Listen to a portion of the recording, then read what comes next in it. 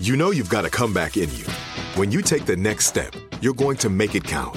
For your career, for your family, for your life. You can earn a degree you're proud of with Purdue Global. Purdue Global is backed by Purdue University, one of the nation's most respected and innovative public universities.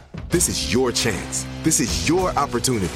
This is your comeback. Purdue Global, Purdue's online university for working adults. Start your comeback today at purdueglobal.edu.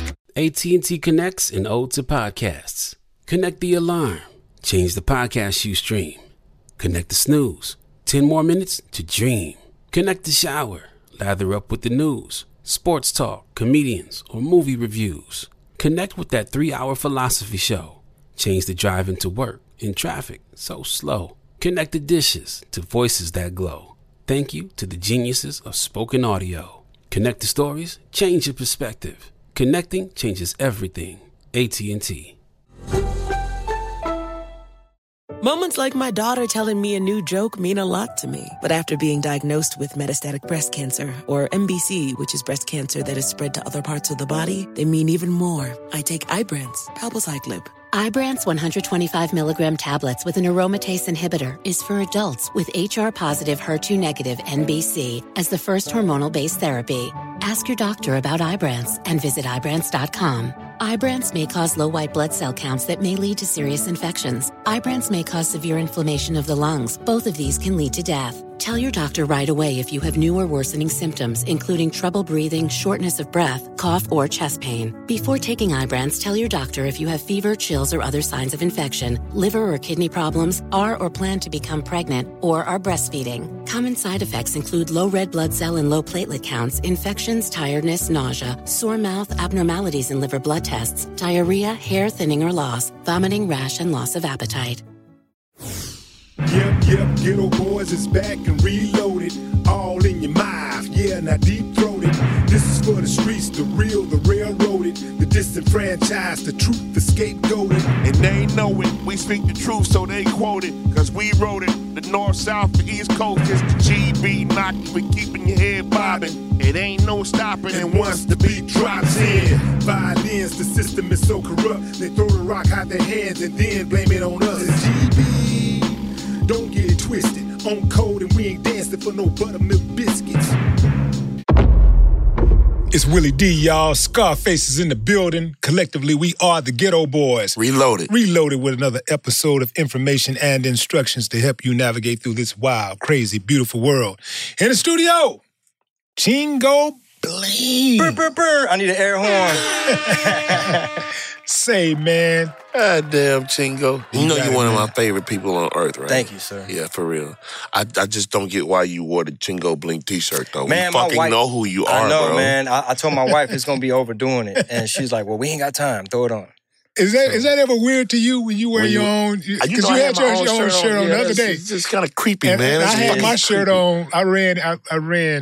I jogged in my own shirt a couple of days ago. I was hesitant about wearing it, though. I'm going to wear my own shirt, but Chingo, that's doing too much. It feels like too much self-promotion, you know. I at least didn't wear that matching hat with it, so. Chingo Bling. But if you won't wear your own, how do you expect somebody else to wear it? True that, see?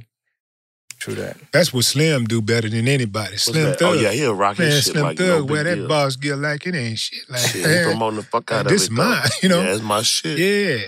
Love Slim. Man, Chingo, what's been up, bro? Man, just got back from Denver. I know. I follow you. Thank you. Been doing stand-up. Bro, you know I came to see you at the Improv one time. Yes, sir. Yeah, you came backstage. Yeah, I was like, man, face. I was like, what the hell? Man, Chingo, fucking Chingo Bling, man. And then he went from, like, rapping his ass off to being, like, one of the funniest people on earth, dude. How does that happen, man? How does one pivot from a successful rap career, not just a rap career, but a successful rap career, into a successful comedy career? Man, I always wanted to do stand-up, and my raps were always pretty comedic. Like, I was always having fun because I wasn't no gangster.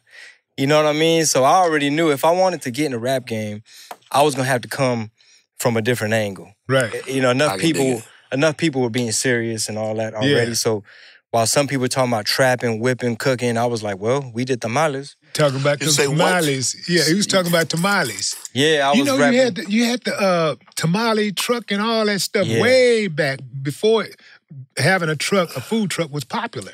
Yeah, it might You have had a been. tamale truck. Yeah, I ain't gonna lie, we did it more like as a Joke? almost like a record But it label was good, promotion. Yeah, we had it parked on the side of the freeway, like at one of the flea markets. We had to deal with the flea markets. It was like a billboard. It was Are like you, are you okay. serious? Are you fucking... no, I swear. No, he's serious. Oh, I goddamn. swear. We were just trying to be like guerrilla marketing because, at the time, you just had to get in where you fit in. I ain't mad at But I you. got a chance to start doing stand-up.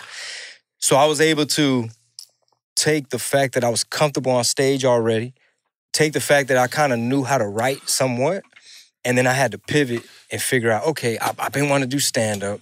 It seems like a fun job, something I can extend my career further and not have to, be in one lane. 75 years old rapping. And be in one lane. I know the feeling. Hey, I'm 42, so I mean, Yeah. I'm up on stage. Do you write your jokes down or you just fucking get up there and just say some shit like me? It's a combination. You got to leave some space for improv. Okay. So just like when you're in a booth, you want to might be loose with your ad libs or try your delivery a little different way. Same thing.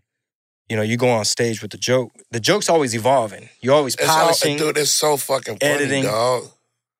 It's so fucking funny, man. Like, I be watching your your Instagram page, right? I apologize. and that boy put a sombrero on, a big-ass cowboy hat, man, and just go the fuck off, man. Funny ass shit, bro. How do you feel about the comedians that write their jokes down on paper and then pull it out during the stand-up routine and tell the joke? I think they call that like alt style, like alternative.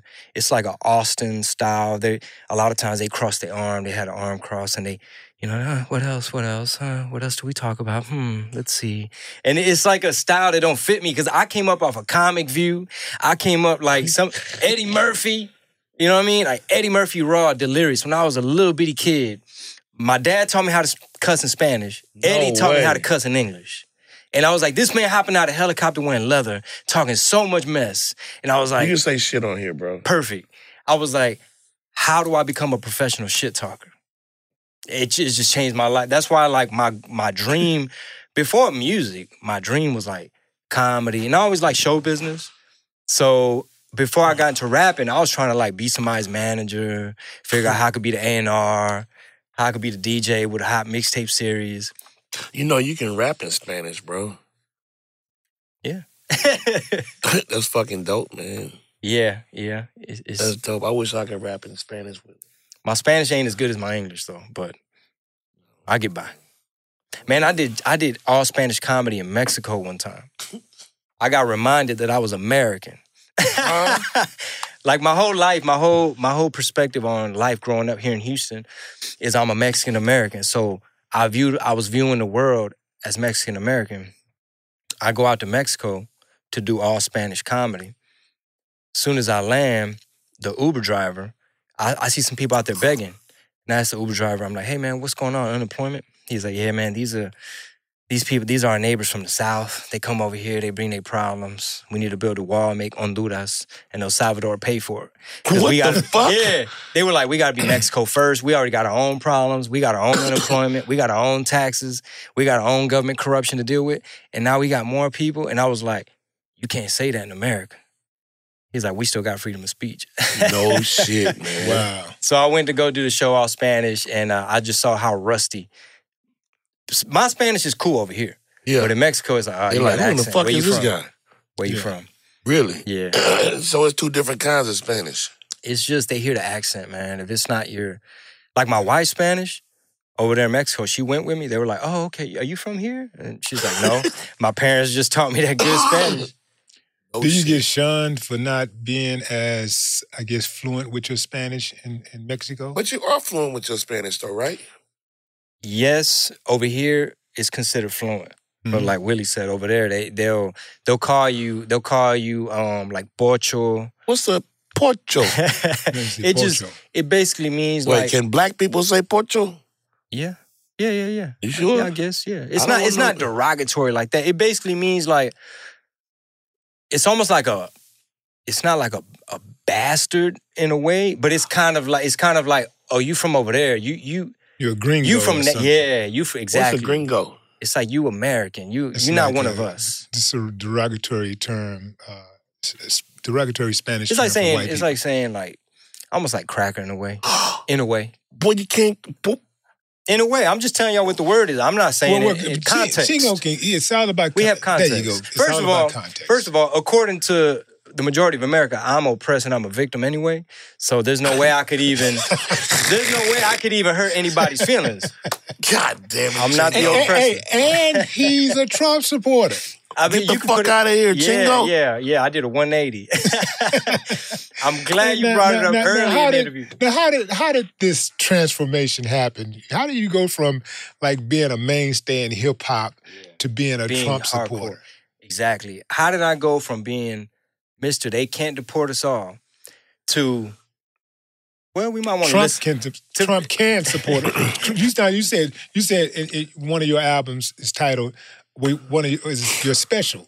Yeah, They Can't Deport Us All. They Can't Deport Us All. First you did They Can't Deport Us All in 2016. Did an album. And then 2017 you did Trump Can't Deport Us All. No, I didn't do that. Then you didn't do the Trump? Nah. I thought you did a Trump Can't Deport Us All. It might have been an article where they tried to like put something like that in there. But basically, I went from being Mr. They Can't Deport Us All, Mr. like, man, they holding us down. No person is illegal. If you want a border and you want walls, you racist. America should be able to take in everybody, all the refugees, all the immigrants. That was like my first thing, right? Like, because at the time, George Bush and everything, they kept scapegoating immigrants for everything. Every time I turned on the news, it was like the border issue, the border this. And me being the son of immigrants, I didn't like how the media kept trying to scapegoat us. They kept trying to blame stuff on us.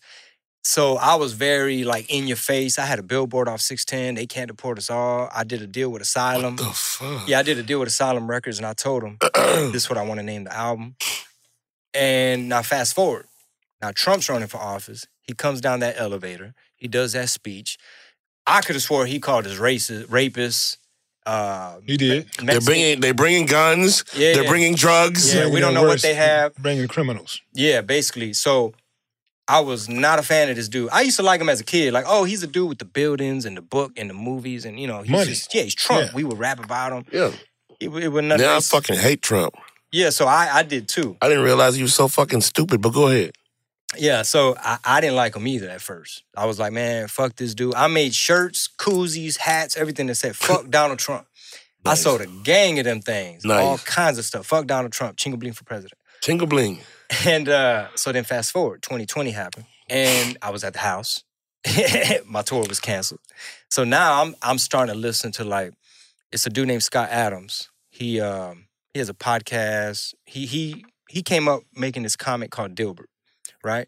So he would go on daily deconstructing the news and showing how the media can be biased, showing how news could sometimes leave context out, showing how they could frame you. They can make you look however they want to make you look.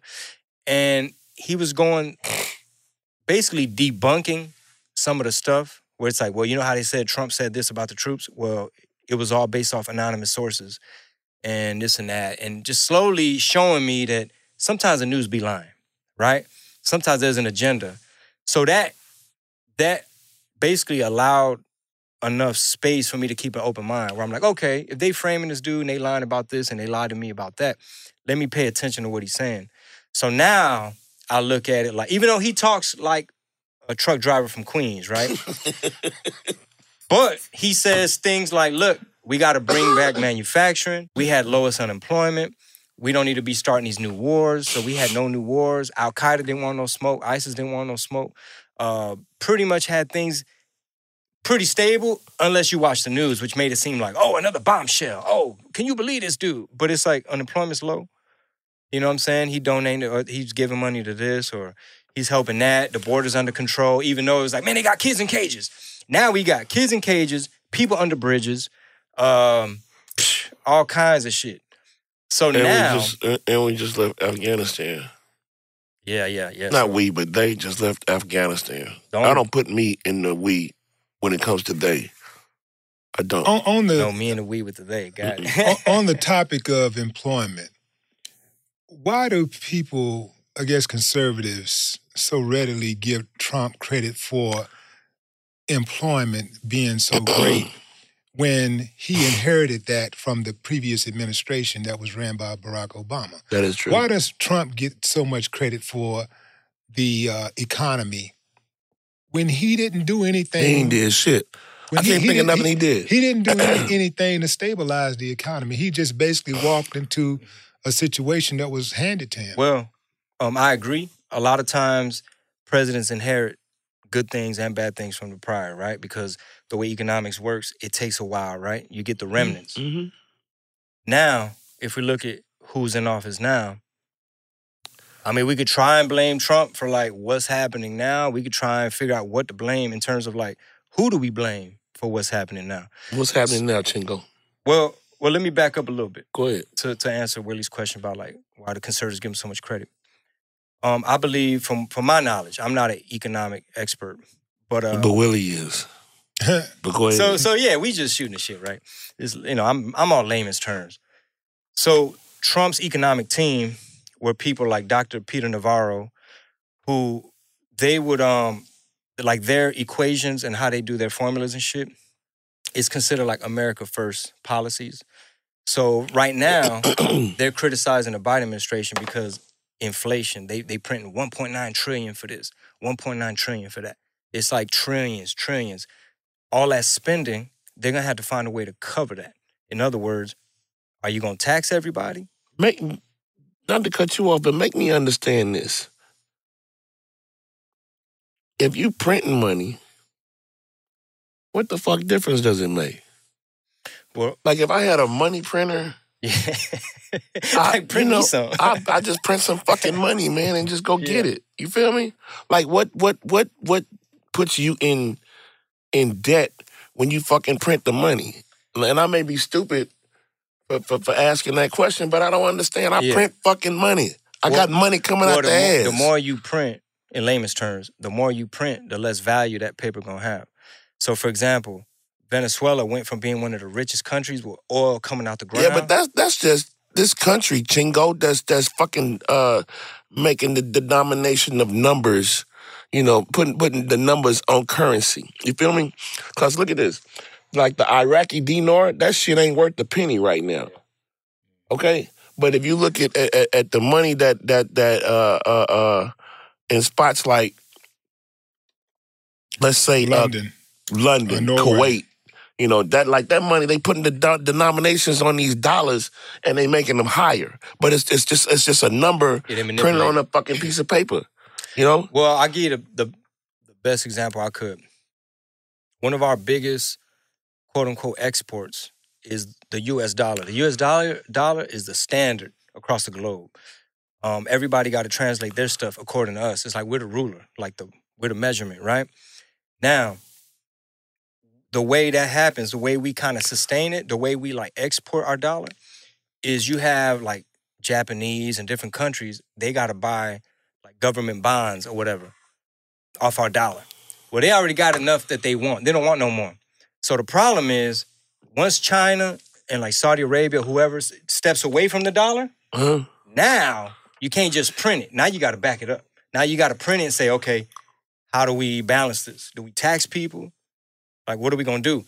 Especially if we're not producing as much as a country, if we're not exporting, because right now, China's strategy is they flooding us with all their influence. They flooding us with all their products. You know what I mean? All that manufacturing, both Republicans and Democrats sold us out.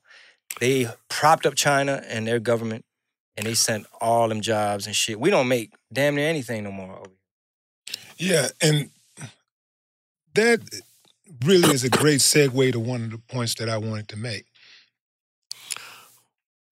Americans, specifically conservatives, brag about being patriotic. They brag about how important the flag is. Respect the flag. Respect the flag. Mm-hmm. USA, USA, USA. And every chance they get, they cutting deals with China to have their products manufactured in China.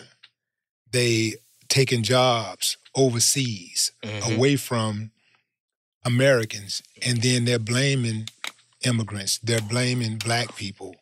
They're blaming everybody but the people that's in control, that's pulling the strings. Yeah.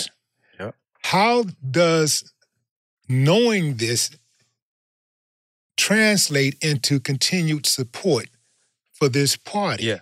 So, And I'm not even saying that the Democrats are any better. I'm just trying to get an understanding of how is it that you can play both sides of the fence? How is it that a person, not you specifically, but how does a person play both sides of the fence? On one hand, you say you're all about USA, it's America first, respect the flag. Meanwhile, they're selling us out. Meanwhile, you're sending jobs overseas and you're paying for your products and you're getting services from China. How does that work out? So my thing is this. I'm not one of those diehard Republican. Man, I'm a lifelong Democrat. I voted Republican one time. Now, what I'm learning... Donald Trump? Yeah. So first time I didn't vote for him. Hold on, Scarface. So check this out. Let me try to answer your question. So the way I look at this Republican Party is you got what they call rhinos, right? The warmongers, the globalists, they call them neocons. They sold us out. They working with Democrats, some, to sell us out. Because there's good Democrats too. So they call that the uniparty, right? Uniparty. They work in cahoots. So those are they're rhinos, Republican in name only. Only in name only. They're not America first. Now you got a handful of the new cats that are like not your traditional Republican. For example, JFK was Democrat, right? By modern day standards, they might try to consider him a Republican just because he was like pro Second Amendment and some of the shit he stood for, they probably like he wouldn't really fit in. So I feel like a lot of the extremes in the Democrat Party push me away. Yeah, but the thing about JFK is what's consistent about him that is similar to other Democrats is that he was at least appeared to be for black people, like black people's interests. At least act like he cared about black people's interests. If you act like you care about black people's interests, by default, you are a Democrat right now. Right now, you're a Democrat. If you act like you care about black people or you care about the poor, automatically you're gonna fall into the Democratic category. Yeah, that's their marketing. That's automatic. That's their market. Right? Exactly. Yeah. And the Republican market is fuck the blacks, fuck the poor, bootstrap. It's all about, going out there and working for what you want. Meanwhile, they're taking all of the benefits that come from the government. Anything free, Republicans getting it. They're getting the tax breaks. They're getting all of this free stuff that they complain about others getting. And the reason why I suspect that they complain is because they don't want to share the free shit that they're getting, So I'm still trying to get to like the aha the moment where you like started to say Trump is my guy because just the propaganda piece alone wouldn't sway me one way or the other because I know both sides play the propaganda game. Yeah. Like the Democrats play the propaganda game. They skew the message. And the Republicans do the same thing. The way Fox takes stuff and mold it and shit. Oh, yeah. Fox is owned by the Murdochs. CNN does the same thing. Yeah, Fox is owned by the Murdochs. And Fox, if you notice, they didn't cover the election audits. So a lot of Republican and conservative people or MAGA. They didn't the election audits. Basically, like, for example, in Arizona, you had like state senators. Yeah, I know. That whole thing, like they wouldn't even address it. They owned by Rupert Murdoch and the Murdoch kids. So they Australian. They out to make money. A dude named Mike Lindell that owns that My Pillow company, he wanted to... Piece of shit, too. Well, I like him. You do? Yeah, I love him. What do you like about him? Man, I'm reading his book right now. This dude went from a crackhead to a CEO. And I feel like his book can help a lot of people with addiction and all that. But can't you like the book without liking him? I mean, I really do like him. I mean, what's bad about him? Well, he's a racist. Mike Lindell's racist? Definitely is. How is he racist? Yeah, you hadn't heard, huh? What did he do? I hadn't heard. What did Mike Lindell do? The pillow guy. He's made some interesting statements. But yeah, so Okay, I hadn't heard that. So I know that if he don't like me, he damn sure ain't gonna like you. Damn, okay. yeah, and how does that? Explain to me how this works. Yeah, it's a lot to unpack. Like when you switched over and said, "Man, I'm riding with Trump." Yeah. You must have caught hell from your own people. Some, yeah, a lot. A lot of them were trolls. A lot of people were like, I'm glad I never used to bump you anyway. Or I never did like you anyway. Or I'm glad I never went to your shit, right? But then you have a lot of Latinos that are like, hey, man, you know, we feel that we do need, you know, we need America to be a superpower and we need to have a strong economy. Or like, we agree with what you're saying. Thank you for speaking up. For example, if Chingo Bling was a place, it might be the Rio Grande Valley, meaning it's Mexican as fuck. It's Texan. You know what I mean? It's right there by the border just because of the way I would express myself in my art, right? So the Rio Grande Valley has gone red. Like, they live on the border and they not liking these new border policies. So they got a Republican mayor now in the McAllen, Texas. A lot of their counties. So how do they not like the how can they not like that? It's affecting them adversely, negatively. Like, so, but you would vote for Republic. Those are the main motherfuckers that's trying to seal the borders, bro. Yeah, exactly. You know what I mean? Because we got fentanyl coming through that border. We got terrorists, a couple, I'm sure, you know, all kind of people from all over the place. We don't even know. So how do you? We got to at least know. But how do you rationalize you and so millions of other people of Mexican descent arriving in the U.S., some by illegal means, getting over here, and then saying, okay, not y'all. Everybody else got to come the right way, even though me and my family and all of us, we got over here illegally. Yeah. Well, I'm the rest son of y'all got, we going to build this wall to keep y'all, you know. How do you rationalize that? Yeah, it sounds crazy, but, you know, especially coming from the son of immigrants. I mean, at the end of the day, man, you know, we live here. We pay taxes here. I got 3 daughters. In terms of, like, for example, ain't no country in the world you could just pull up illegally. Like, you can't go to Germany. You can't go damn near nowhere, you know, where you just walk up in and don't nobody ask you, hey, bro, who you with? What you got? What are your intentions? How long you going to be here? Like, no matter what, it's going to be some kind of checks and balances. That's true. Now, I would argue that some people, whether it's Wall Street, you know, it's good for them. A lot of these big corporations get cheap labor. Some people get more voters. A lot of people, if you're globalist and you want to just erase borders, a lot of people would love to see, like, man, leave that bitch wide open, especially if you're China and you want to destabilize America and you just want, like, you don't know who's coming in. It's buku dope coming through because you got these little families and kids and shit, women getting sex trafficked. You got kids coming through there. They go to Central America and they tell the families, look, send your children because it's going to be easier to get them in first. Once we get them in the system, they can send back for you. So these kids probably don't even make it. To me, man, it's just not a good situation. I think it'll be safer for everybody if it's one of those things like, for example, how Trump had it.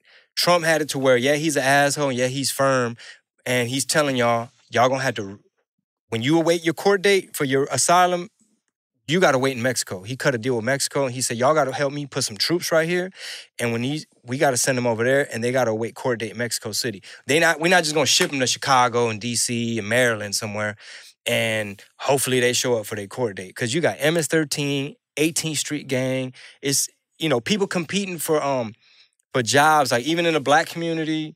I mean, there's people that's like, well, I would have got the job, but, you know, old boy from Guatemala came through, and it just lowers the wages. It affects us. Seeing our communities grow and thrive is something we care deeply about here at Black Tech Green Money. State Farm Insurance also cares about the growth of Black communities. They're actively investing in programs and initiatives that help provide financial literacy, give early career advice, and grow Black-owned businesses, thus leading to generational wealth, which helps protect the future of our communities. We want to build a future that we all can be proud of. State Farm understands that representation alone doesn't equate to authenticity. It also requires active sponsorship of programs like the AXO, a year-long program that recognizes and rewards high school students for their academic and cultural achievements. along with funding programs like Project Ready, a National Urban League program committed to educational achievement of Black and brown youth that has awarded over $11 million in scholarship offers to date. State Farm believes that being better neighbors creates better communities and can have a long-lasting impact. Like a good neighbor, State Farm is there. Right here, right now. Find your beautiful new floor at Right Rug Flooring. Choose from thousands of in-stock styles, ready for next day installation, and all backed by the right price guarantee. Visit rightrug.com. That's RITERUG.com today to schedule a free in-home estimate or to find a location near you. 24-month financing is available with approved credit. For 90 years, we've been right here, right now. Right Rug Flooring. This is it. Your moment. This is your time to make your comeback with Purdue Global. When you come back with a Purdue Global degree, you create opportunity for yourself, your family, and your future. It's a degree you can be proud of, a degree that employers will trust and respect. Purdue Global offers working adults like you over 175 flexible degree programs to meet your specific career goals. These include associate, bachelor's, master's, and doctoral degrees and certificates. Purdue Global degree programs range from nursing to business to communication and more. Whatever your interest, we have the degree that will move you forward. You have the knowledge, you have the experience. Now it's time to get credit for the work you've done and earn the recognition you deserve with Purdue Global, Purdue's online university for working adults. You know you're worth it. We do too. So don't wait another second to get the degree that will take your career to the next level. Start your comeback today at purdueglobal.edu.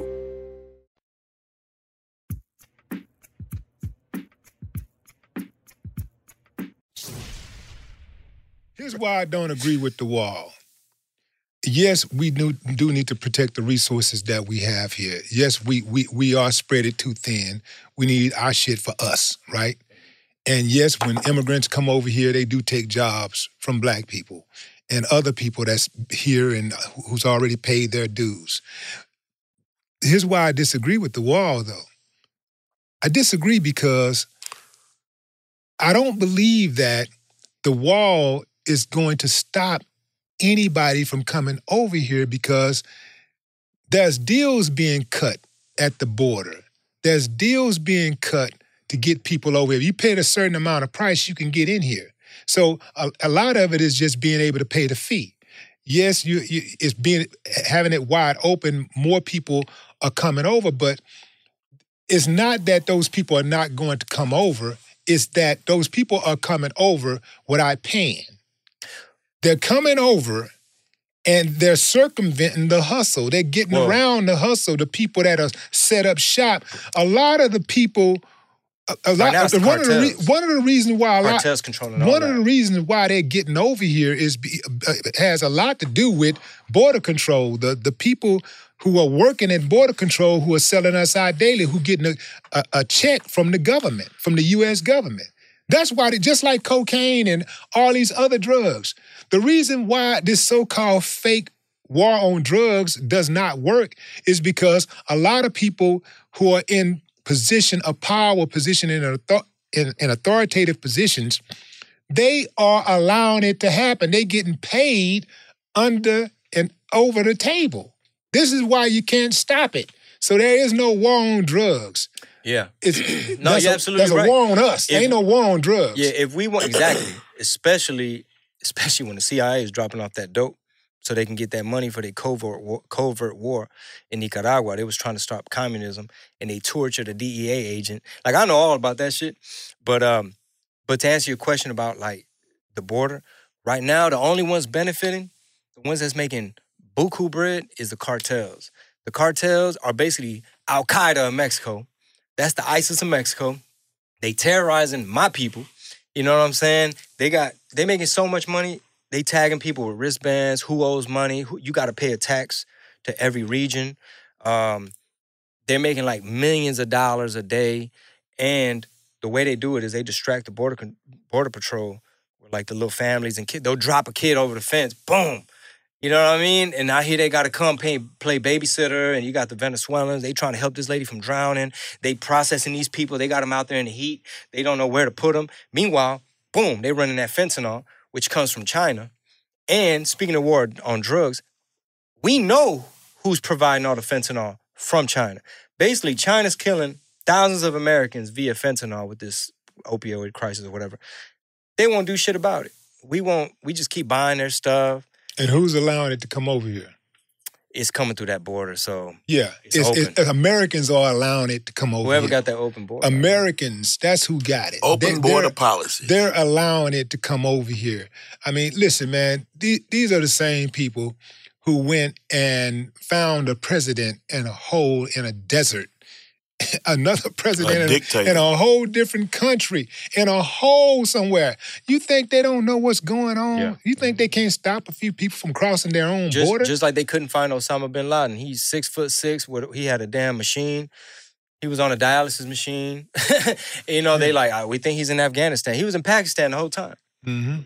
And we was over there probably for the poppy fields for the heroin. Well, before he was over there, he was at the White House. Yeah, we trained them. The CIA, all these people were trained because the Russians were in Afghanistan. So we had to go. Back then, we called them freedom fighters. Back then, it was like, look, man, these are freedom fighters. We're going to train them, whoop-de-whoop. Now, fast forward, it's like, well, shit, now they bucking up to us. Now they Al-Qaeda. Man, I was just thinking, man, the Republicans, I'm sure they've reached out to you, right? The Republican Party, they've reached out to you. They had in some chapter, some capacity. Yeah. Because not the White House. No, it's coming. Because here's the deal, and this is why I say that. You're not one of those type of Republicans who are hard-nosed, hard-assed, who hate this, hate all these people, hate these people, hate these people. You are more about policy than people. It sounds like to me that you're more in agreement with Republican policies as opposed to saying that I'm only voting Republican because I don't like these people. I feel like I don't like these people. Well, I'm gonna just say this: not all Republicans. A lot of them, probably half of them, full of shit. Now, the ones that are America first, those kind of economic policies, I feel benefit the people. Right. So, for example, George Lopez. He has totally different politics than me. Maybe about 2 years ago, we might have agreed on most of the stuff, right?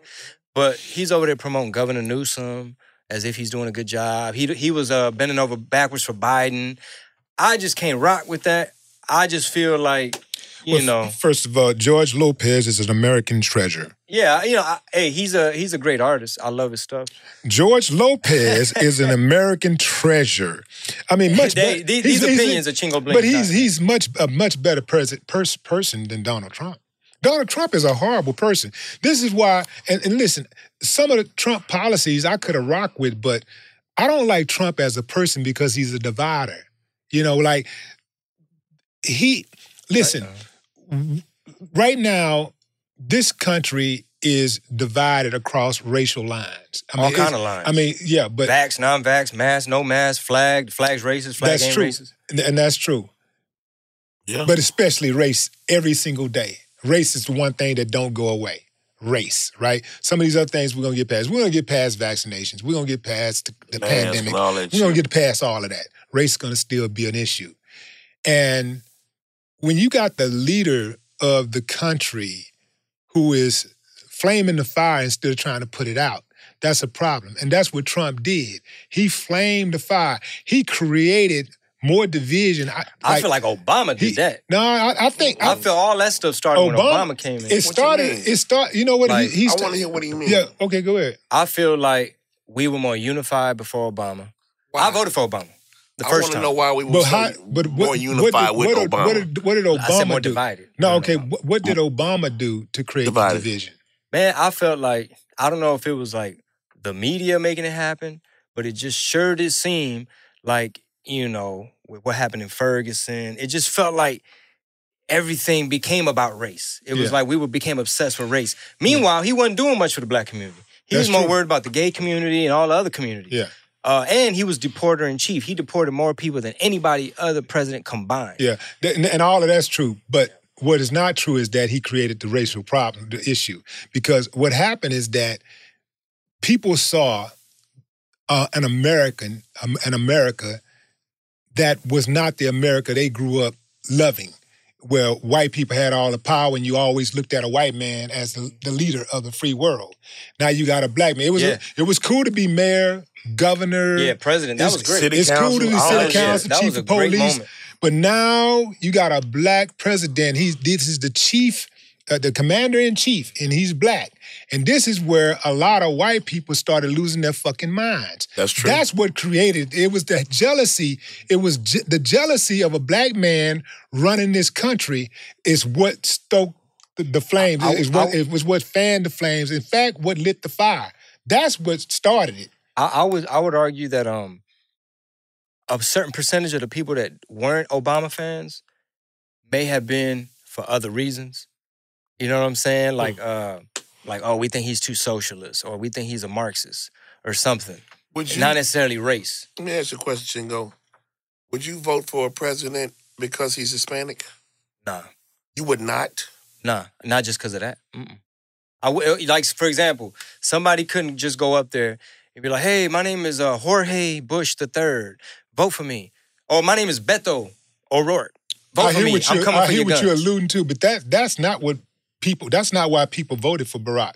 Barack didn't get voted just he had a lot going for him. A lot of black people, black people wasn't voting for Barack Obama just because he was black. There's a lot of black people that ran for president before Barack Obama who was not qualified, and black people totally ignored. No, it's black people did vote for Barack Obama because he was black. No, that's a lie. Not you, Willie. I'm saying not you, Willie. Okay, right? Okay, all right. Not you, I didn't Willie. Hear you say something. Man, why you gotta keep on saying the shit like not that? You, Willie. Not you, Willie. Because it wasn't Willie. Not you, Willie. And why the fuck you looking at me like that, man? Because, man, you don't, man. Hold on, man. Wait a minute. This looks like some gangster shit you doing, man. In that lighting. He looking at me like, I'm done, you, man. Willie. I'm fucking finished, bro. Goddamn, man. I done pissed him off. Shit. I'm just saying, Willie, like, let me just say what I gotta say, Okay, Willie. Go ahead and say what you gotta say. All right, go ahead. So, a lot of people voted for Barack Obama because he was black. Right. Like 9 times out of 10, the people did not understand policy whatsoever, and they still don't. You know what I love about Barack? Is that when he was running as a black man, he never once said, I'm a black man. Thank you. Never said it. He never once was like, vote for me because I'm black. But he also said that he's not the president for Black America. He's the president of the United States of America. Yeah. And that's with me, I'm going to be the president for Black America. Well, because I feel like... Go ahead. I want to hear what you feel like. Because I'm not saying shit now.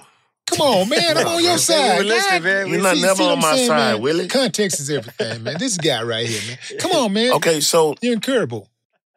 This the running joke. It's like the sitcom. This is the running gag. Nah, man, go ahead. Let me hear it, man. I just feel like, I'd be the president for Black America because I feel like I know what Black America need, bro. Like, we have been shortchanged for so long, and we don't get nothing. Faye's gonna be like, first thing we need to do is build that wall. Nobody. Nah, the Hispanics are if you want to help Black America, it's black and brown, bro. But I hear exactly what you... It's black and brown. Brad, I hear exactly what you're saying. But what you're saying is the same thing that all the other white presidents have said in private. They are, or at least done in private, and that's be the president for white America. All right? That's what all these white presidents have done in the past, have been the president for white America, because all of them, including Barack, have upheld white supremacy. So he ain't, so this is not, what Donald Trump did is not unique. Man, hey, black folk used to love Trump, though, before he ran. That's because we didn't understand his policies. Yeah, niggas rolling hard, stacking paper like Trump. But that's because and I ain't give a fuck. I told you that from the jump. But that's because we didn't know who he was as a person. We didn't know what kind of divider he was, what kind of person he was. When you start telling a police officer, when you put him in the car, you ain't got to be gentle. You can be a little rough with him. Yeah. That's dog whistling. Man, he said back in the days. That's dog whistling to be rough on black folks. He said back in the days we would have beat him up. Who was he talking about? He was talking about the protesters at his rallies. Oh yeah. And look at how he used his power. When he was going in, anytime there was a situation where black people were protesting or whatever, it was send in the troops, do whatever you got to do. bring order immediately. Yeah, law and order. Yeah, law and order. Yeah, the Immediately. law and But when- order but when- president. But when the white folks was storming capitals and all He that was sitting in there hey, he's chilling. sitting back When chilling. the white folks was tearing up Portland, when the white folks was blending in with black folks, talking about George Floyd, and it was like, why are you spray painting? There was like peaceful, Black Lives Matter folk, and it's like, who are y'all? Dressing all black with the umbrellas, throwing bricks. They was trying to fire that shit up.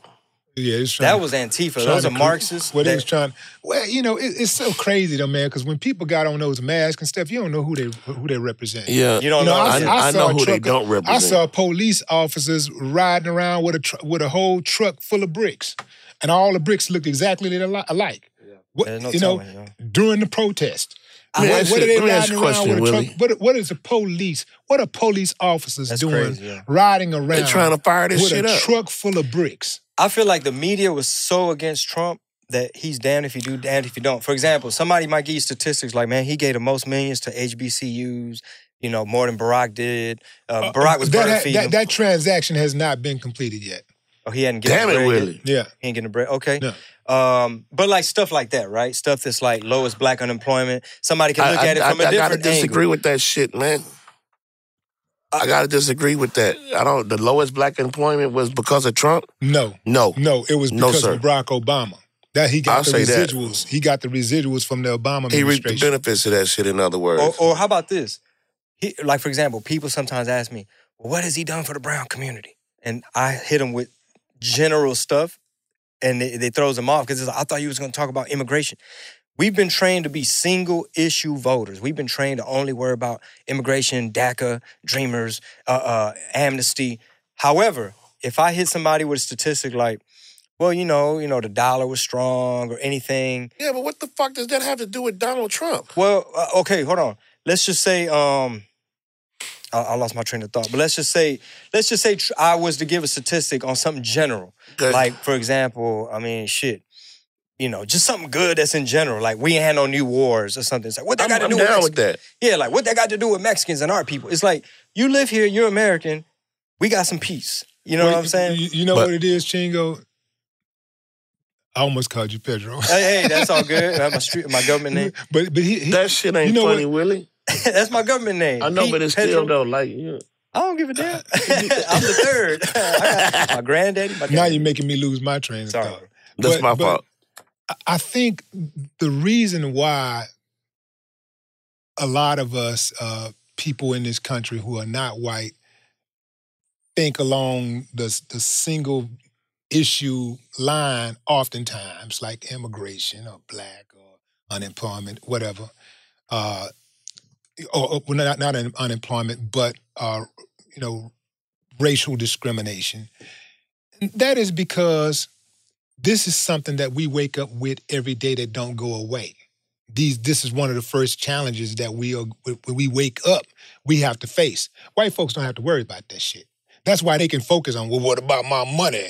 Well, what about what's going on? We need a wall over there for the border. They can think about other shit that they don't have to think of. They don't have to wake up thinking about race. They don't have to wake up thinking about a green card. They don't have to wake up thinking about all of these type of things that other people in this country wake up daily thinking about. Because they got it made in the shade. Got citizen privilege. I'd argue that I have more free speech than a white man does. There's some shit I could say a white man can't say. No, say something that a white man can't say. Arguably, right? If a white man says anything like, hey, we got to be America first, we got to make it great again. When was it ever great? What you mean great? Are you talking about back when, they were spraying people down in the road with hoses and putting sicking dogs on? Is that what you mean great? Yeah, it's like, that's exactly what he meant, I'm just saying great again. Like, well, when? When was it great? When was it great for us? It's almost like, I'm going to just be quiet. Yeah. And, When was America great for the Hispanic community? I want to know. Keep going. when was it great for the Hispanic community? Is it now? Probably, yeah. Actually, yeah, I'd argue that now is probably the best time. Only because I feel like, man, it's 2021. We've come a long way. Man, we still ain't came there yet. The only water fountain I can't drink out of is the vaccinated water fountain. That's the only one I'm not allowed. The fuck, man?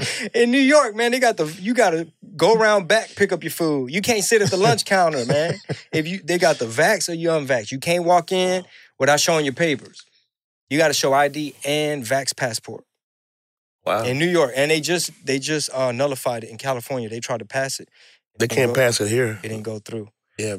And if they did, Hot it'd probably Wheels get say undone. nah. Hot Wheels. Seeing our communities grow and thrive is something we care deeply about here at Black Tech Green Money. State Farm Insurance also cares about the growth of Black communities. They're actively investing in programs and initiatives that help provide financial literacy, give early career advice, and grow Black-owned businesses, thus leading to generational wealth, which helps protect the future of our communities. We want to build a future that we all can be proud of. State Farm understands that representation alone doesn't equate to authenticity. It also requires active sponsorship of programs like the AXO, a year-long program that recognizes and rewards high school students for their academic and cultural achievements, along with funding programs like Project Ready, a National Urban League program committed to educational achievement of Black and brown youth that has awarded over $11 million in scholarship offers to date. State Farm believes that being better neighbors creates better communities and can have a long-lasting impact. Like a good neighbor, State Farm is there. Right here, right now. Find your beautiful new floor at Right Rug Flooring. Choose from thousands of in-stock styles, ready for next day installation, and all backed by the right price guarantee. Visit rightrug.com. That's RITERUG.com today to schedule a free in-home estimate or to find a location near you. 24-month financing is available with approved credit. For 90 years, we've been right here, right now. Right Rug Flooring. This is it. Your moment. This is your time to make your comeback with Purdue Global. When you come back with a Purdue Global degree, you create opportunity for yourself, your family, and your future. It's a degree you can be proud of, a degree that employers will trust and respect. Purdue Global offers working adults like you over 175 flexible degree programs to meet your specific career goals. These include associate, bachelor's, master's, and doctoral degrees and certificates. Purdue Global degree programs range from nursing to business to communication and more. Whatever your interest, we have the degree that will move you forward. You have the knowledge, you have the experience. Now it's time to get credit for the work you've done and earn the recognition you deserve with Purdue Global, Purdue's online university for working adults. You know you're worth it. We do too. So don't wait another second to get the degree that will take your career to the next level. Start your comeback today at purdueglobal.edu.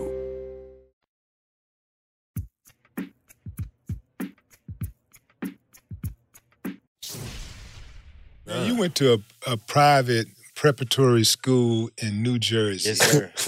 What was that experience like? And what city was that? Hightstown, New Jersey. That's like It's near 24 minutes, about 25 minutes from Trenton. Probably, yeah. Yeah, I don't remember. That's Yeah. close to Trenton. You heard of Hightstown? Yeah, What? No Yeah. shit. It's a little Yeah. bitty town. yeah. So I grew up here. I went to Highland Middle School off of 610. It was like a Vanguard program. This lady showed up. She had 15 letters for 15 minority students, right? And the letter basically said, hey, we're going to have a seminar. Bring your parents so we could talk to you how you can go to this prep school and maybe get a full ride. So it was academic. It wasn't. It was- It wasn't sports. Nah, hell nah. I'm not athletic like that. Okay. It was more like, it's called ABC, A Better Chance. So it's this organization. ABC. I like Yeah, that. that's All right. right. I like that. Yeah, and I think Oprah donate. A lot of people Yeah. were donating to that organization. So anyway, all my friends, I was like, man, you seen this? It's like out of state by ourselves? Hell no. Everybody ripped it up. I crumbled mine up, put it in my backpack. I get home, somehow my nosy ass older sister, she went through, found the paper, and she was like, oh, what is this? I was like, it's out of state, prep school. Nah, I'm said good. that in Spanish, right? Nah, she said it in English. Go ahead. Anyway, so we went. We went to the little seminar, and you got this old white man in front of this podium showing us these pictures of these beautiful campuses saying, we know the Hispanic community is tightly knit. Y'all might not want to send y'all son or daughter, but it's a good opportunity, whoop-de-whoop.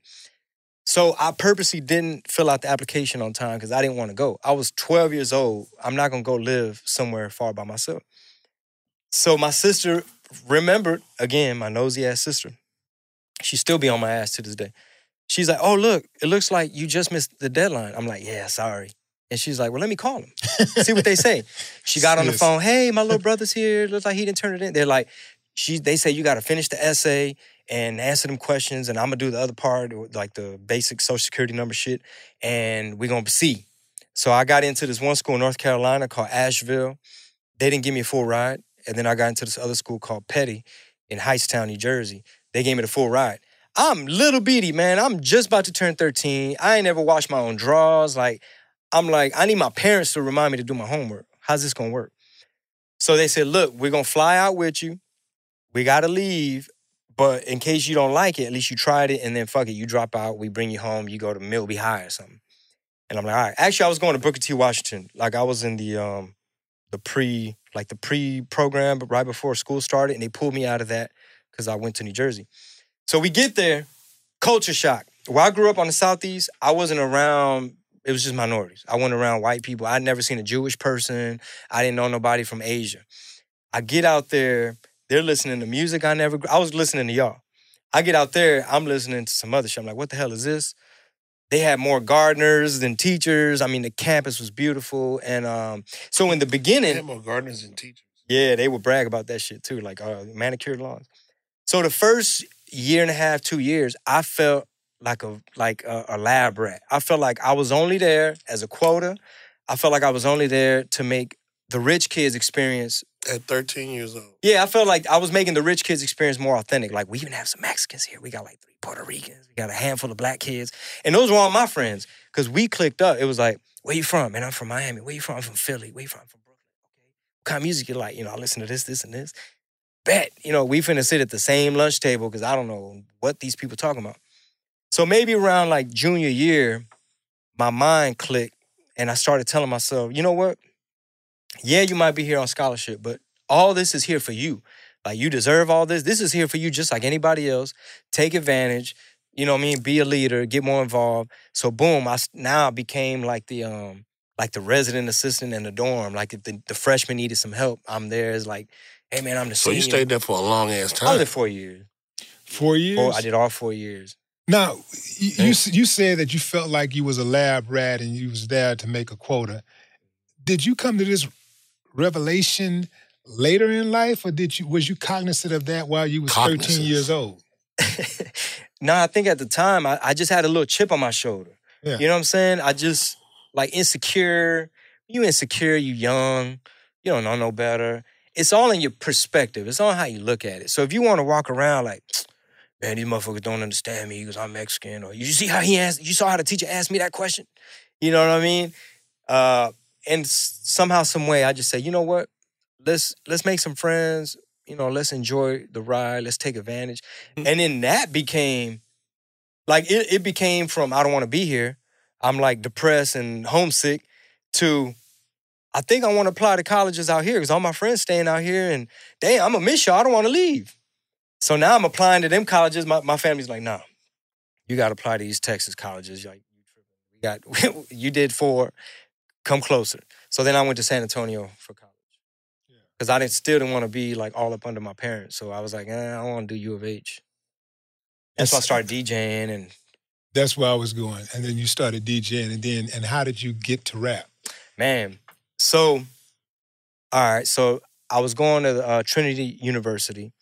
Somehow I stumbled across, they got a radio program on campus. Man, I was like, this? We got a radio station? Like, yeah, it's public radio, it's college radio, and you could take some classes, but you got to have a minor in communications. And I was like, can I have a hip-hop show? They're like, well, you got to take the classes and maybe pitch it. So I went to the program director, and I was like, hey, I want to do a hip-hop show. He's like, okay, well, how's Sunday night? I'm like, shit, this motherfucker say yes. So next thing you know, they're bumping us on campus. Now they bumping us in the city. We were on a Sunday night with all the Mexicans, the whole hood, Southside San Antonio. That's when they were cruising their cars on Military Drive. So I was playing the local up-and-coming artists. I had, like, this is what I would do. I would go to Southwest Wholesale, right? Mm-hmm. And I'd go meet with, like, Robert Gilliman or Ghetto, and I'd go get some posters from my prize box so I can be like, hey, caller number 9, you win, whoop-de-whoop. I'd get singles from artists. So I was just observing as a college student, like, yo, people getting deals. People out here hitting the road. They doing promo. So then in San Antonio, I came up with a hustle where I'd hit the record stores and I'd hit, like, up-and-coming labels from Houston. Like, let's say Big Pokey got a project coming out, and I'd hit Chevis Entertainment or somebody. Just labels that might not even be around anymore, right? And I would make these displays with the posters. I'd cut them out, kind of like Lump here in Houston. I don't know if y'all remember Lump. So I'd put up the posters and shit, and I'd try to get some bread out the labels. Like, hey, man, you know, I can make these displays and whoop-de-woo. And so then our college radio show started blowing up more. We started, like, I'd get interviews with, like, Big Mo, rest in peace. Lil Flip stopped by. You know, people coming by freestyling. And from there, you know, I just started, like, thinking, okay, maybe this could be, maybe I can get my foot in the door. Just be a DJ, maybe get distribution, do like DJ Clue had his mixtape album. I'm like, I don't know.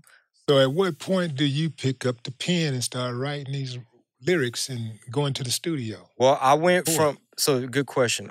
I would freestyle on the radio from time to time, but I started networking with the local studios. And I would basically say, hey, man, I could do some funny shit. Man, let me do some characters, some voices. Y'all need a skit. You ain't got no skits on y'all, man. You ain't got an intermission. Oh, man, look, check this. Let me just jump in. If you don't like it, delete it. And they'd be laughing, and they'd be like, man, what the fuck was that? I did this one character, and I was like, yo, when I do that, that's Chingo Bling. And they're like, what? I was like, that's Chingo Bling. They're like, man, what the hell? They were laughing at the name. I was like, okay, I got something. So I started doing skits for local artists, and then they invite me to rap on some shit. I'll do a funny little rap. Next thing you know, I got enough freestyles and raps to put out a demo. That turns into a mixtape. Next thing you know, I got 2 mixtapes. Next thing you know, I'm hitting another flea market. My family start backing me up. Now we got the P.O. box. Now somebody ordered a shirt in Oregon. People on Napster uploading my stuff. So the high school kid, like my humor was like 8th grade, high school type of humor. You know what I mean? So the kids was loving it. And that's how it spread. So when do you bring the tamale game in? I would say early, like as soon as I started, because I didn't want to rap about gangster shit because it wasn't really real to me. You know, I went to prep school. I went to college. I'm not out there selling boarding school dope. At that. Boarding school, exactly. Damn. Prep school. So my dad would sell tamales at work. My mom would make them. So I just found that little parallel where it's like, man, at the end of the day, that's one way you can always pull yourself up by your bootstraps. Like, that's a hustle. Like, worst case scenario, you could always go get some masa, some pork. You could whip that shit up. Some masa and some pork. You could sling them dozens. Tamales, not tamales. It's tamales. Tamales. How you say it? Tamales? I just told you how to say it, man. Willie, stop. God damn, man. This You said is what I'm talking about, bro. Tamale. Tamales. Willie, you're not hitting. How you say it, dog? Tamales. Okay, I got it. And I'm saying, you said it like you trying to score on the low. Said. Hey, man, you got some tamales. You got tamales. So now, you're rapping. Everybody knows you. You know, at least around here, people know who you are. You got some regional success and all that stuff. And you know, people are learning who you are. You know, nationally. So at what point you say, okay, I think I want to do comedy now? Oh man, well, comedy was maybe about 6 years ago. And I just got the opportunity. Music was kind of slow. You know what I'm saying? The game had changed. Record stores had gone away. Yeah. The streaming programs are screwing us with this 0.001 of a penny. Even though, thankfully, my old catalog still brings in some bread every month, thankfully. But I just felt like I was burnt out. That's the best way to describe it, man. I was just like, I was fed up with like janky promoters. The way my business was being run at the time, I found myself like almost like getting down on myself when some of the shit wasn't even my fault. Like say I'm in Nebraska doing a show somewhere and I'm like, why they got 10 opening acts? Why the sound like this? Like this ain't what I signed up for. You know, I don't want to be here. This shit is lame. And I just started stepping away from like, you know what? I'm not doing no more shows. I'm not dealing with no more promoters. So when does the comedy buzz hit you? When does it hit? So about 6 years ago, my buddy, I had already started doing YouTube. I had already started doing skits, like slowly just going viral in different ways. So I was slowly building that bridge. Yeah. A buddy of mine, he's like, hey man, I'm gonna start putting together these comedy shows. And I was like, man, that shit is hard because I had tried it one time at that point. I was like, man, that shit's scary, bro. I bombed. And he's like, all right, well, if you ever want to get up, do 10 minutes, you know, bring you some merch or something, you know, make it worth your time and give it a shot. And I was like, yes, absolutely. I would love to just try and practice. And just started peeping the scene, just expanding like my network, just dealing with different kind of artists. You know what I'm saying? Like you just go from one type of ego to a different type of ego. So where's the first comedy spot you played? Or just place, period. Where did you go tell the first public joke? I think when I was hosting, I hosted an event. I did terribly.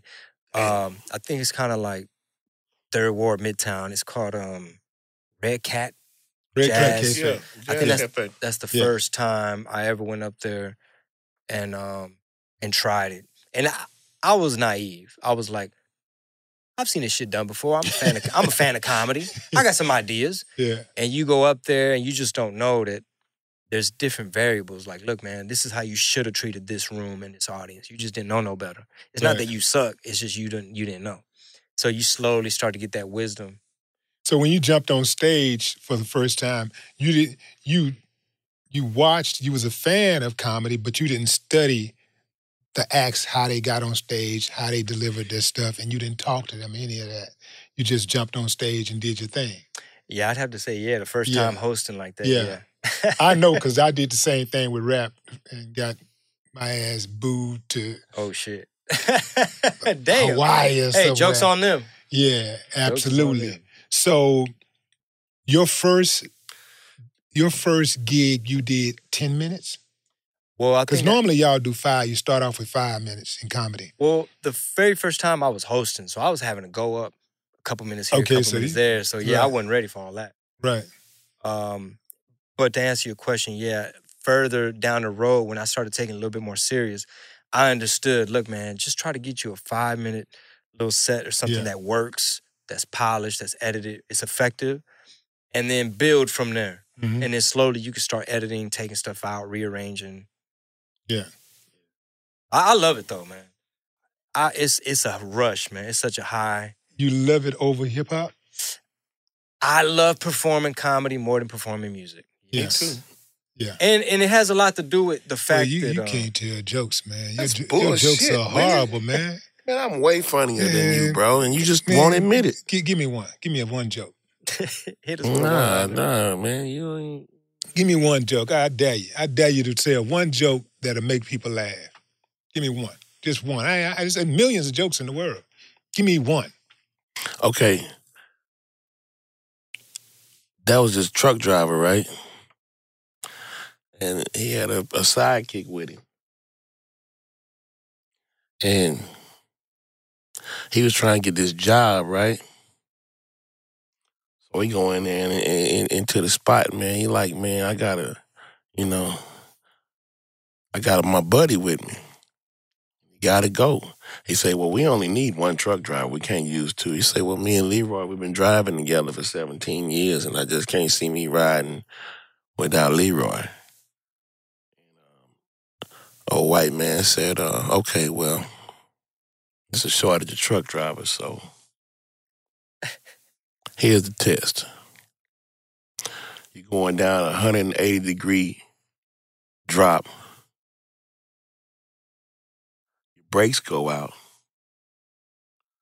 It's a 2,000 drop on both sides of the bridge. And it's a truck jackknife across the bridge. You doing 98 miles an hour. Quick. What's the first thing you gonna do? He said, well, first thing I'm gonna do is I'm gonna wake up old Leroy. He said, well, why you gonna do that? He said, cause me and Leroy been riding together for 17 years. He ain't never seen no motherfucking wreck like we fixing to have.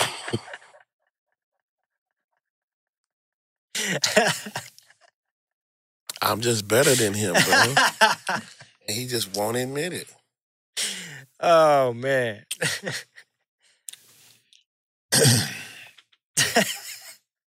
What the fuck, man?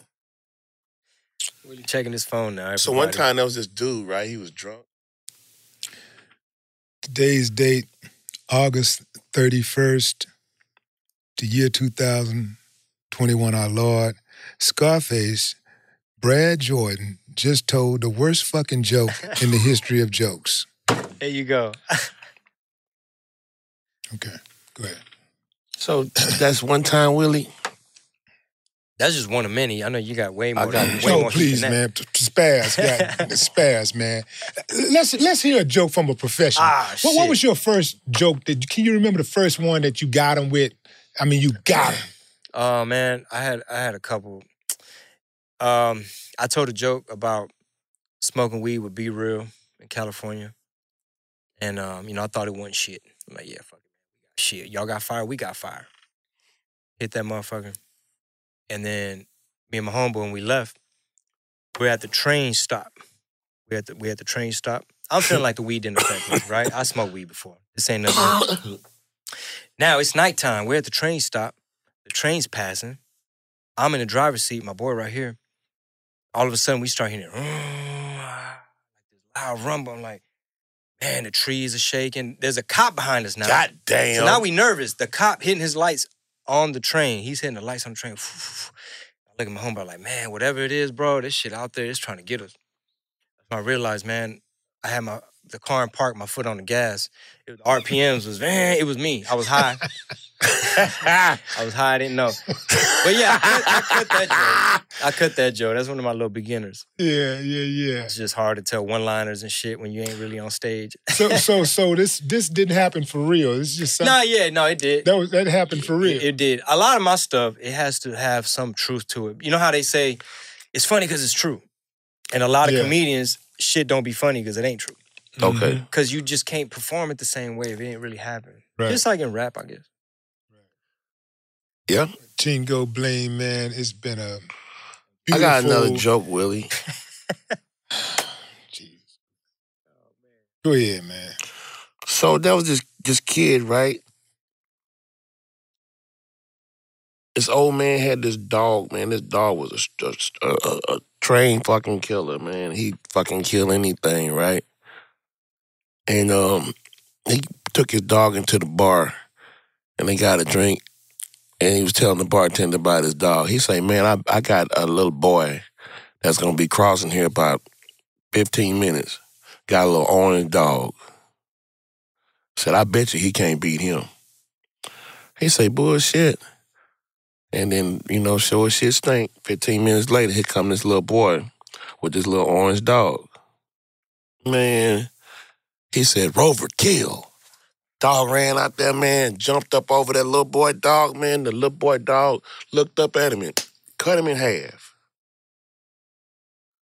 He picked up both pieces of his dog, and he was like, man, this was the champion breed of Malinois. Little boy, what kind of dog is that you got? He said, well, before I cut his tail and painted him orange, he was an alligator. Oh, shit.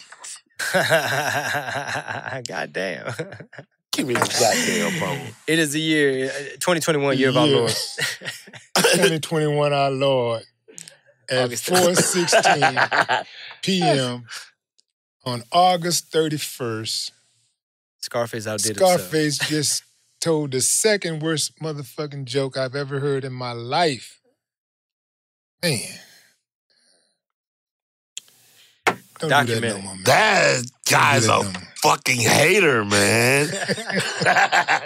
Chingo, how can people get in contact with you, man? Man, I'm on Instagram, @RealChingoBling. My website's chingobling.com. But yeah, all them other pages, you just, Google. Man, we really appreciate you coming Man, thank out, you man. guys, man. And thank you for your contribution, man. You're a very unique individual. One of very my favorite people in the world, very bro. I say that talented, every time. and a good dude, man. I mean, it's hard to believe you're a fucking Trump supporter, bro. It's just fucking hard. That's why I say they're gonna try to kidding me. That's why I say they're gonna reach out to you, bro, because you're not that standard, and that's stereotypical, that you're not stereotypical. Mitt Romney. And that's one of the hard things about them with their sale, with their pitch, is that, they're missing a whole lot of people because of that one direction that they have. They're missing a whole lot of people, and they're gonna come for you. Mitt Romney's gonna be the president, bro. When? Soon. Hell no. Man, Biden. Okay, Trump, Biden. If Trump was president, bro, anybody can be president. I'm telling you, man. Like Joe Biden, man, listen, let me say this, man, and then we can take this out. But Kamala finna be president. I hope not. But listen to what I'm saying, bro. Like, Afghanistan got people coming into the United States, yeah? They coming here. Dude, we gonna have to be mindful that a motherfucker can just walk into the goddamn mall and just detonate. Oh, yeah. No, they keep... I'm gonna say this real quick, because I know y'all got stuff to do, but they keep saying the war ended. No, the war has begun. The war has begun. Yeah. So they created a terrorist state over there. It's gonna spill over to Pakistan. China already backing the Taliban, so is Russia. Oh, shit. Pakistan's gonna bring that pressure to India. That's one of our allies. China don't like India, because they kind of neighbors. China's over there trying to get the mining rights for the lithium that we need for electric vehicle batteries, which our leadership is sending them jobs over there as well. And then, so Afghanistan, they surrounded by Russia, Iran, Pakistan. You know what I'm saying? A bunch of gang of motherfuckers don't like us. So for example, let's just say I'm China. I don't like America. I'm gonna go holler at my boy Taliban. Hey, man, what's up, bro? Man, what's up, T-Ban? Hey, what's up, China? Man, you fuck with them? Man, hell no, I don't like them white boys. Man, they Christian. They Western Christian tradition. We don't like that shit. Bet, man, check this out, man. Y'all got the minerals, huh? Yeah, that's that lithium. Okay. Y'all want to be in charge of this government? You know what I'm saying? Y'all want to be, man, look, we'll have you to where you respected on the world stage, bro. Y'all can have Sharia law. Y'all can spread that shit. But I need to put this battery in your back so you throw the rock at America, and China sitting back here like this. So basically what America has done throughout history. Ladies and gentlemen. Yeah. Chingo Bling. And also for the record, man, if Tulsi Gabbard, the Democrat, had gotten a nomination, she probably would have got my vote. This episode was produced by A-King and brought to you by the Black Effect Podcast Network and iHeartRadio. AT&T connects an ode to podcasts. Connect the alarm. Change the podcast you stream. Connect the snooze. 10 more minutes to dream. Connect the shower. Lather up with the news. Sports talk, comedians, or movie reviews. Connect with that 3-hour philosophy show. Change the drive into work. In traffic so slow. Connect the dishes to voices that glow. Thank you to the geniuses of spoken audio. Connect the stories. Change your perspective. Connecting changes everything. AT&T. Right here, right now. Find your beautiful new floor at Right Rug Flooring. Choose from thousands of in-stock styles, ready for next day installation, and all backed by the right price guarantee. Visit rightrug.com. That's RITERUG.com today to schedule a free in-home estimate or to find a location near you. 24-month financing is available with approved credit. For 90 years, we've been right here, right now. Right Rug Flooring. If a new house is on your wish list in the next 5 years, grow your savings faster and experience your dreams with an Ohio Homebuyer Plus account from Kemba Financial Credit Union. A savings account specifically designed to save for a new home where you can earn 7% APY, a $500 matching bonus, and a $1,500 mortgage closing cost credit. Learn more at Kemba.org. Offer expires March 31st, 2025. APY equals annual percentage yield. Restrictions apply. NMLS 292230. Equal housing lender. Federally insured by NCUA.